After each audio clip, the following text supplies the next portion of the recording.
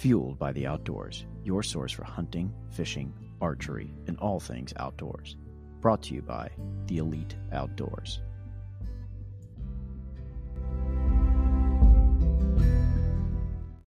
Welcome to Fueled by the Outdoors. I'm your host, Rick Cates, and this is episode 21 of the podcast.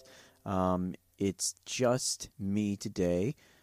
We are just now back from kind of mini vacations. Chris recently got back from his trip in Nebraska for his mule deer / whitetail deer hunt, which we'll cover next time amongst other topics. And I just got back from being out of the country, trying to fish for rooster fish in Dorado. And wow, I had an amazing time with my family and got to fish every day. We'll break down what happens when you hook one of those guys and you are on the shore. It's a pretty interesting experience. I look forward to sharing with you guys in the next podcast when we start breaking down some of the stuff that's coming up and, that we're moving through the fall with. So, that all being said, we have a couple things that we're going to cover today. Normally we do conservation on these things, and I know I did the hunting your own hunt thing last time, which I still feel is very important. And as we are now officially almost 2 full weeks into deer season in Kentucky, there's some things that I think are important to kind of look at for hunters and anglers and just getting outdoors in general now within this state. And, this is a little content heavy in terms of new stuff that's kind of come up, but it's a big benefit to people who are coming to the state to hunt, fish, or be outdoors. So the first thing I kind of want to cover is recently there is a new hunting access area open for public use in Kentucky, and it is through a few different counties. It's through Martin County, Pike County, I believe in part of Floyd County, and Johnson County. It actually runs around Tug Fork, which is, if you're a historian, part of the area where the Hatfields and McCoys took place. So I did want to start with that because it's a lot. Per Frankfort, Kentucky, the Kentucky Department of Fish and Wildlife has stated that there are now an additional 56,000 acres open for public hunting under new hunting access agreements in eastern Kentucky. The areas include locations in Floyd, Knott, Leslie, Letcher, Magoffin. I'm sure I'm going to get an email about that. McCreary, Perry, and Pike County. So it's a lot more counties than what I initially had said. The new hunting access areas are HAAs. So if you see WMA on a map, that is a wildlife management area. These are hunting access areas. So HAAs consists of land previously not open to public in addition to existing areas that were already there. So the first one is the Legacy LLC HAA, and that is 44,460 acres. That is in Martin, Pike, and Floyd counties. If you have an elk permit, you must enter the drawing to be selected in order to hunt elk in this portion of the HAA. But otherwise, it's open to hunting under statewide regulations for all other species. So that is almost 50,000 acres right there of brand new prime hunting area in Martin, Pike, and Floyd counties that you have access to under statewide regulations for any species that you have an ability to hunt there. There is the Betterment Wildlife HAA, which is 6,500 acres in Knott, Leslie, Letcher, Perry, and Pike counties. Again, open to hunting under all statewide regulations for all species.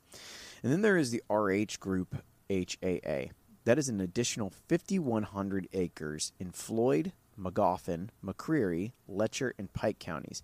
It's regulated for elk hunting purposes, archery only for deer hunting, and open to hunting under statewide regulations for all other species. You do have to have a waiver to access the property. And with regards to this, some of these HAAs and WMAs in Kentucky, I don't know how it is in Ohio, Indiana, Michigan, or other areas surrounding this kind of stuff. There are certain areas that are very large that are archery-only deer hunting, and that is a very, I don't want to say this, it leaves you for a good place to go get an early season deer. Modern firearm season's in November, early muzzleloader is in October. So you have this area open basically from the start of September to mid-October to go archery deer hunting in, which is, a huge block of land. But again, you need a waiver to access that property. And then the old Cambrian Cull HAA has now been named Pike Elkhorn HAA. There's no additional acreage, and it's in Pike, Letcher, and Floyd counties. It's regulated for elk hunting purposes, and it's open under statewide regulations for all other species. But as with some things in Kentucky, at least down here, check map for restricted areas, because there are areas that they do have kind of locked off for a number of different reasons, whether it's habitat work or other things that are kind of going on that property. And now, the difference between a hunting access area and a WMA, if I am not mistaken, is a hunting access area is technically an area that is privately owned land that is being allowed to be hunted on through a number of different grants or waivers or things along those lines.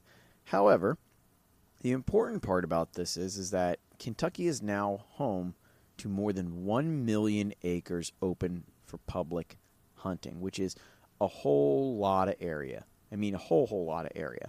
And, we talk about wanting people to get out and about. These are areas for you to go and have a weekend adventure on or a week-long adventure on. And if you were lucky enough to draw an archery elk or a rifle elk tag, congratulations. I was not lucky enough and haven't been lucky enough to do that with every entry I've tried to. But there's some areas here for you to look at if you were drawn for that, moving forward. So be aware that there are a couple areas here for you to be able to go to and have some excellent, excellent hunting opportunities.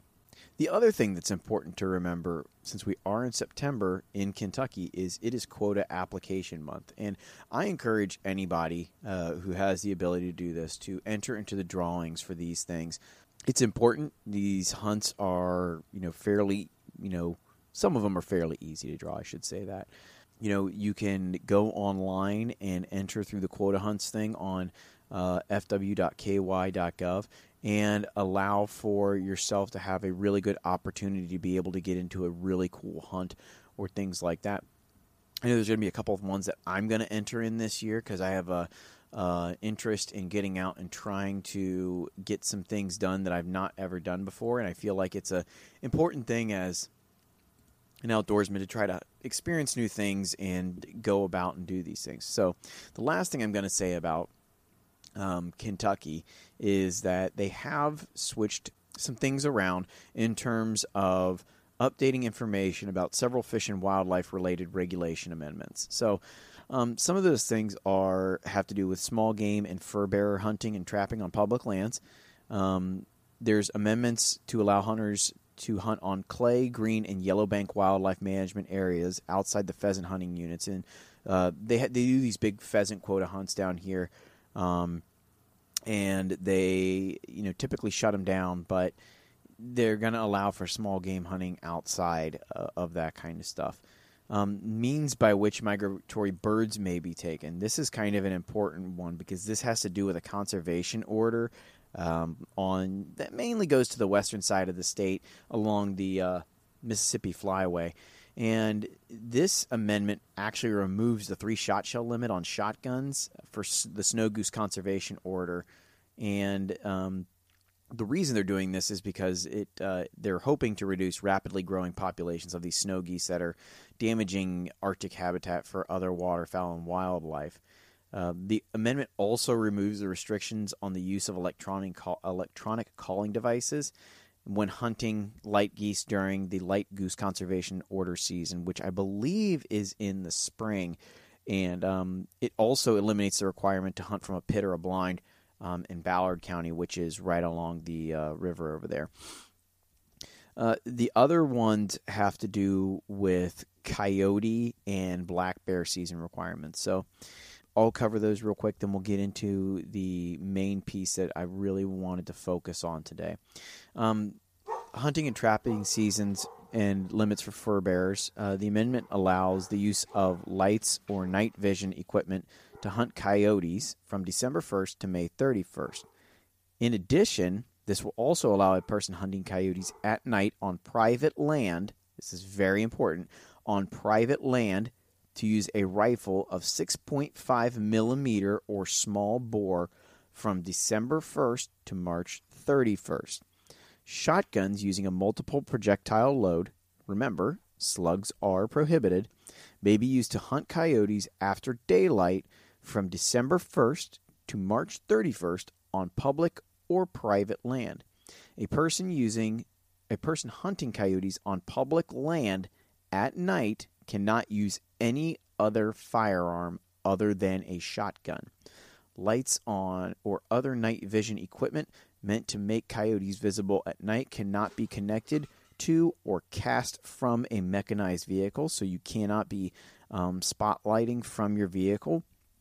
The amendments also prohibit night hunting for coyotes in a county or area where a deer or elk firearm or muzzleloader season is open. So the big part of this is that it's going to allow people to use rifles with 6.5 millimeter or a smaller bore at night on private land, which is a big change. But it also prohibits night hunting for coyotes in counties where deer, elk, firearm, or muzzleloader season is open. So just be aware of that. That basically during the months of November and late December, because we do have that later December muzzleloader season here in Kentucky, you're not going to be allowed to hunt at night with a rifle on private land or with a shotgun during that time. Now, the black bear season requirements, they're actually raising the overall bear quota from 36 to 39 bears. Now, again, that doesn't seem like a lot, but it is still 3 more bears, so it keeps growing every year. They established a new Wayne County zone with a 6 female bear quota and adjusting West Zone 2 quota from 7 bears to 4 bears, so it actually drops in one of the other zones. Also, if you didn't know, we have a chase-only season where you're allowed to run bears with dogs, and the chase-only season to June 1st, it will start June 1st, and establish that a person shall only use a dog to chase a bear on public hunting areas or on private land with permission of the landowner in all bear zones. So you can do that in all bear zones with the exception of the McCreary Zone, Daniel Boone National Forest, which is a huge area, Miller Welch, Central Kentucky, Beaver Creek, Cane Creek, Mill Creek, Pioneer Weapons WMA, and Redbird WMA. So those are some things just kind of going on in the bluegrass, just so you guys know and understand. Moving forward, we have some really cool stuff going on down here that I really hope that a lot of you guys in Ohio and the surrounding areas get some stuff passed that's been going on there for a while as well. It is deer season, and it is time to start preparing for that kind of stuff. As I've stated earlier, the biggest thing that you can do to prepare for deer season is get out and shoot your bow if you're archery hunting, or if you want to now, we are now technically, for Kentucky muzzleloader, we're a month away from, I believe it's a 2-day season, to be able to go out and get a deer early. And that's open under a lot of the WMAs around here. So, be aware, get out and sight in your rifles, get out and sight in your muzzleloaders. These are all cool and important things to be able to do so you're skilled and proficient with your weapon of choice. And I know that I was out earlier shooting my bow before the podcast, getting everything settled in at 20 and 30 yards and throwing groups in my bullseyes. So, this is the time of year. I have not been out yet because I was out of town. And while it kind of stinks that you haven't been able to go out and partake just yet, I'm looking forward to just be a little bit cooler. It's one of those things where I think I've talked about it before. I hate hunting in 90-degree heat. I know it's some guys' things or some gals' things where they like going out and do that and that kind of stuff. But for me, I really just prefer to to make sure that it's a little bit cooler, and I think that those deer will be moving. Now, since we are in deer season, we have been ending almost every podcast with a couple things that we feel are important to talk about. And today, one of the biggest things that I feel is important to discuss is an essential one for most individuals really east of the Mississippi, and for the most part across the South and the Midwest. We are going to talk about tree stand safety. You've heard Chris and I talk about the fact that, wear your harness, can't show pictures of deer if you're dead, lots of different things like that. We want people to be safe. So I wanted to go over some just real basic tree stand safety tips that will be helpful in moving forward in your pursuit of game this year. So, real basic ones that I like to start out with before you get up into a tree is what I do at the start of every season is I get my stands out. I do have a stand that I keep on a farm all year round. So when I go and I start scouting and that kind of stuff, the first thing I always do is to check and make sure that the stand itself is in operating order. Whatever you need to do, whether it is a climber, whether it is a whether it's a hang stand, whether it is a ladder stand, whether it is a box blind, or I know plenty of people who create platforms and then put their pop-up blinds on top of it. Make sure that your stuff is in working order. Make sure that it still has all the pieces. Don't try to finagle something if it's not safe. Take the time, reorder pieces, do what you need to do. For Ohioans, you still have, I think, close to 24 days before the season actually starts. So make sure your stuff is in good working order. I'm sorry, my bad. You have like 14 days before the season starts. Pretty basic thing that you have to kind of look through and go through in order to make sure all your stuff is working the correct way. So obviously, if that's working and those are all in good working orders, there's a couple things to prevent basic tree stand accidents. We will actually be tagging a video of a guy that we are having on actually next week named Aaron Satterfield, who is a member of the film team, who is a member of the Elite Outdoors. He's a member of Fueled by the Outdoors. He had a tree stand accident last year, and luckily he didn't get hurt too terribly bad. He ended up being safe, but there's a couple things that we're going to tag that video into the podcast liner notes, and we will also have it as one of the main things that we post regarding that kind of stuff moving forward. To help prevent tree stand accidents, you can follow some real basic safety precautions. So the majority of accidents occur when the hunter is climbing up or down the tree.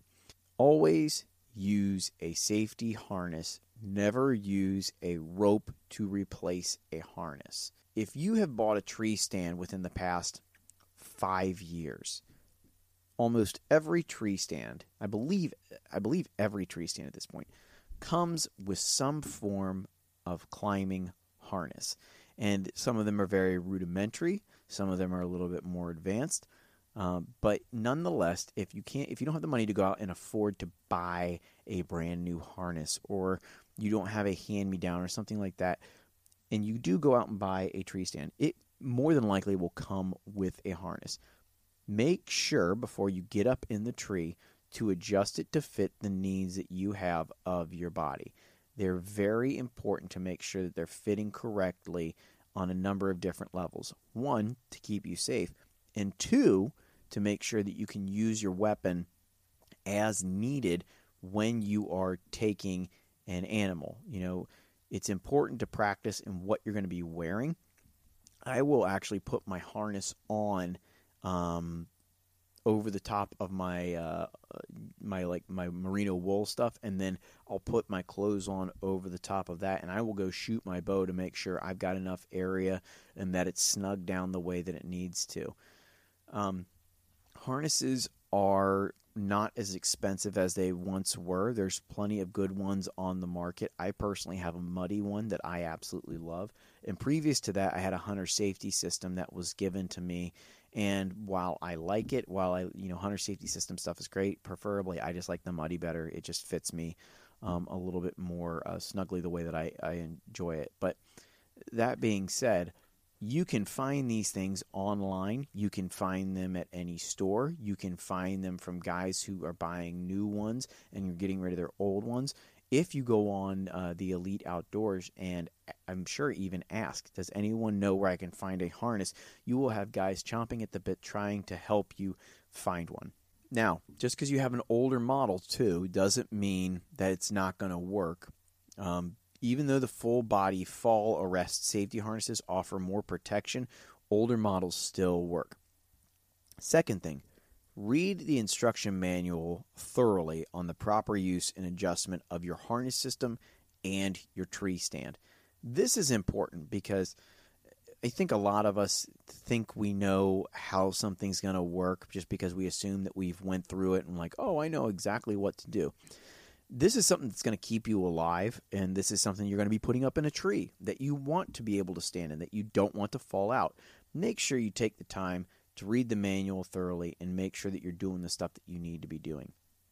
Check for the expiration date on your harness and look for signs of wear and tear prior to each use. I can tell you for a fact, I know of at least one individual who was wearing a harness, thought that he was completely fine, and there was wear and tear on his harness. It gave way when he was climbing up a tree. Thank God it didn't hurt him, but he was left hanging there in a very uncomfortable position because the harness ripped and did not have the wherewithal to keep going. So be sure that you are making sure that all your stuff is in good working order. That is a number one process with putting on your harness. Don't leave the ground unless you are wearing a harness system. So typically something that I know we've all done and that we all do at points in time in our life is we will go and we will set stands and we'll say, oh, I'll just put it on when I get up there. Don't do that.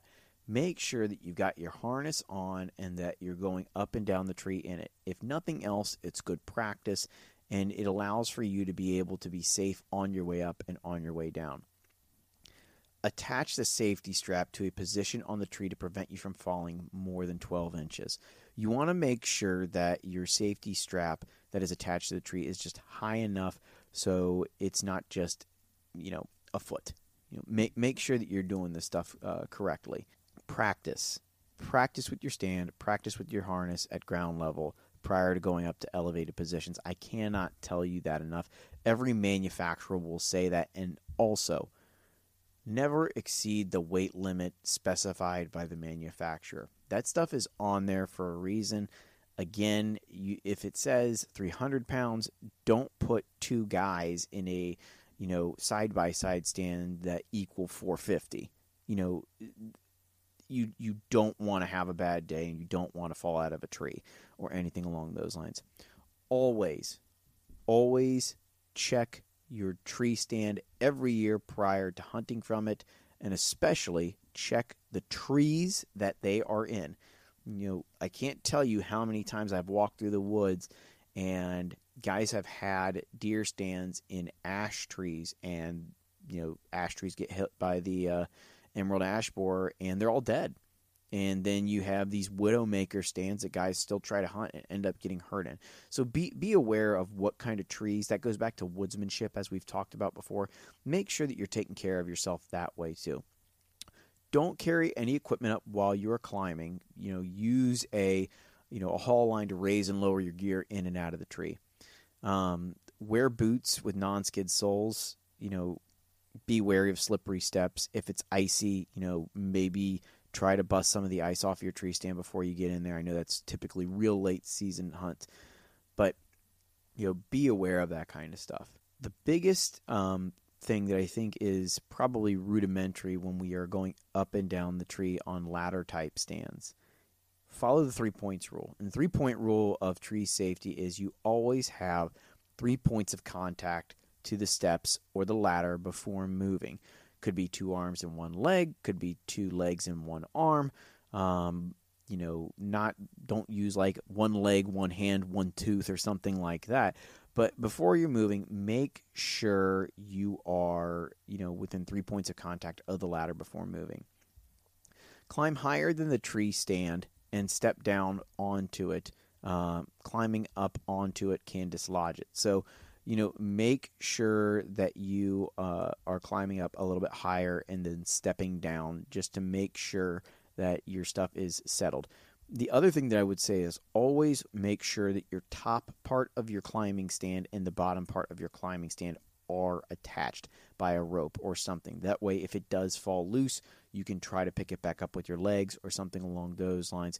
Also, this is an important part because that is one of the reasons why people fall out of trees is that is not connected, and then they fall through the upper part and then they fall down to the ground. Take your time. Slow, even movements.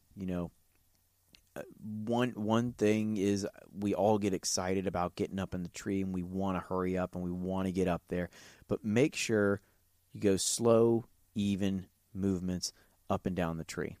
There's a saying that the Special Forces uses: slow is smooth, smooth is fast. If you go slow, you're going to go smooth, and the smoother you go, the faster the process will be. Just make sure that you're being mindful of it. If you can, I know it's long when you're staying up in those tree full day sits all day. Don't fall asleep. It's a common cause of accidents. Guys and ladies fall asleep and then they, fall out. Always have a way of notifying people or letting people know where you're at. And there's also, if you want to try to test your knowledge, there's free online tree stand safety courses on that you can go on the internet and take.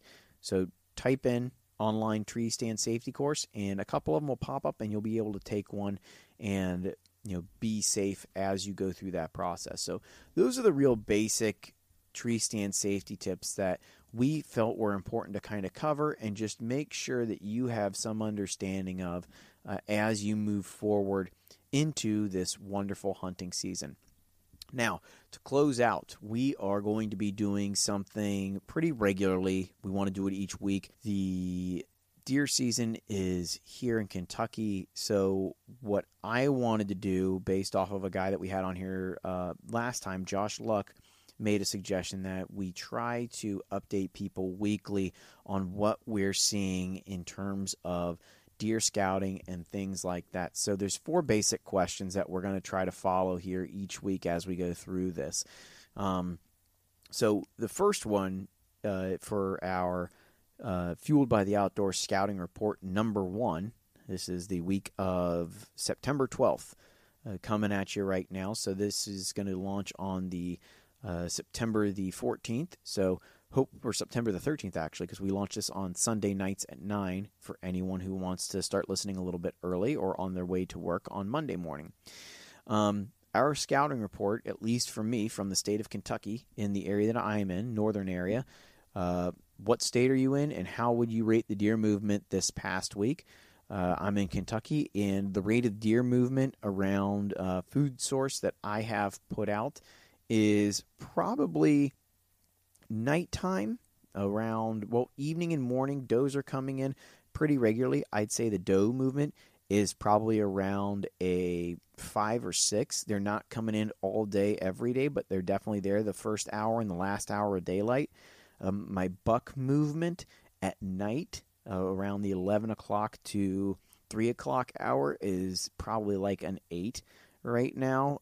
During daylight hours, it's more like a 2 or a 3. I had my big shooter buck in front of my stand on opening day, and I wasn't there to fill my tag, so he must have known that I wasn't going to be there. What patterns are we seeing? I am still seeing a lot of bachelor group bucks. They're still bunched up. They're still, for me, on their early season bed to feed patterns. It looks like they're going straight from their bedding areas, feeding through the area that I've got set up, and then they're going to bed, and it's just kind of in and out. That's pretty much how these bucks move on this property, though. I haven't been out to any public land areas to kind of give that a look before muzzleloader season, but hopefully I will be soon. What food sources should people be focusing on right now? Most of what I'm seeing is just regular browse type stuff, regular plants that you might see, clover, anything in open fields, on field edges. That's still what I'm seeing. I did see some acorns starting to drop, so be ready for those to really start falling here within the next few weeks. We will probably be seeing them more focusing on that kind of stuff, at least in the area that I am in. I think so, and I'm in the northern half of the state of Kentucky. And how would I rate expected deer movement this weekend or this upcoming week? The weather here was cool this morning, so I expect deer to start moving a little bit more. It's going to be down into the 70s next weekend with temperatures in the 50s getting close to evening time, so I really expect deer movement for bucks to start really picking up. Does, like I said, they're already coming in and out pretty regularly. The other thing that I would say is be on the lookout for larger cold fronts starting to move through. We've had these 90 and 80 degree days. These big cold fronts that are prime for deer are going to be moving through here fairly soon with temperatures starting to drop a little bit. So be aware. These are things that we hope to be getting more information to you on in the coming months. I know that Chris and I both really, really, really are excited for the deer season coming up, and it is one of my favorite times of year. We are attempting to get some really cool things off the ground as we move through this season. And, one of the things that we hope to have more of to you is video content coming out on our YouTube page. So if you haven't already subscribed, please subscribe to Fueled by the Outdoors on YouTube, and please subscribe to Fueled by the Outdoors on any podcast platform if you're not already doing that. Leave us a review, good, bad, or positive. We always welcome the information, and always remember, you can reach us through our email at theeliteoutdoors1@gmail.com. That is the THE Elite, ELITE, Outdoors, OUTDOORS, the number 1 @gmail.com. Guys, this has been Rick Cates. I've been your host for Fueled by the Outdoors, episode 21, and I hope to talk more to you guys later, and we will be bringing you more and more information through the course of this wonderful time of year known as the fall. Talk to you later, guys. Bye.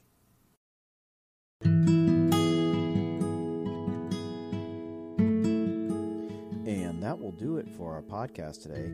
Please remember to subscribe, like, review on all major podcasting platforms. We are available on Apple, Google, TuneIn, CastBox, Spotify, and all other major podcasting platforms. As always, we are available for contact at theeliteoutdoors1@gmail.com. That is theeliteoutdoors1@gmail.com. Thanks a lot, guys. Talk to you next time.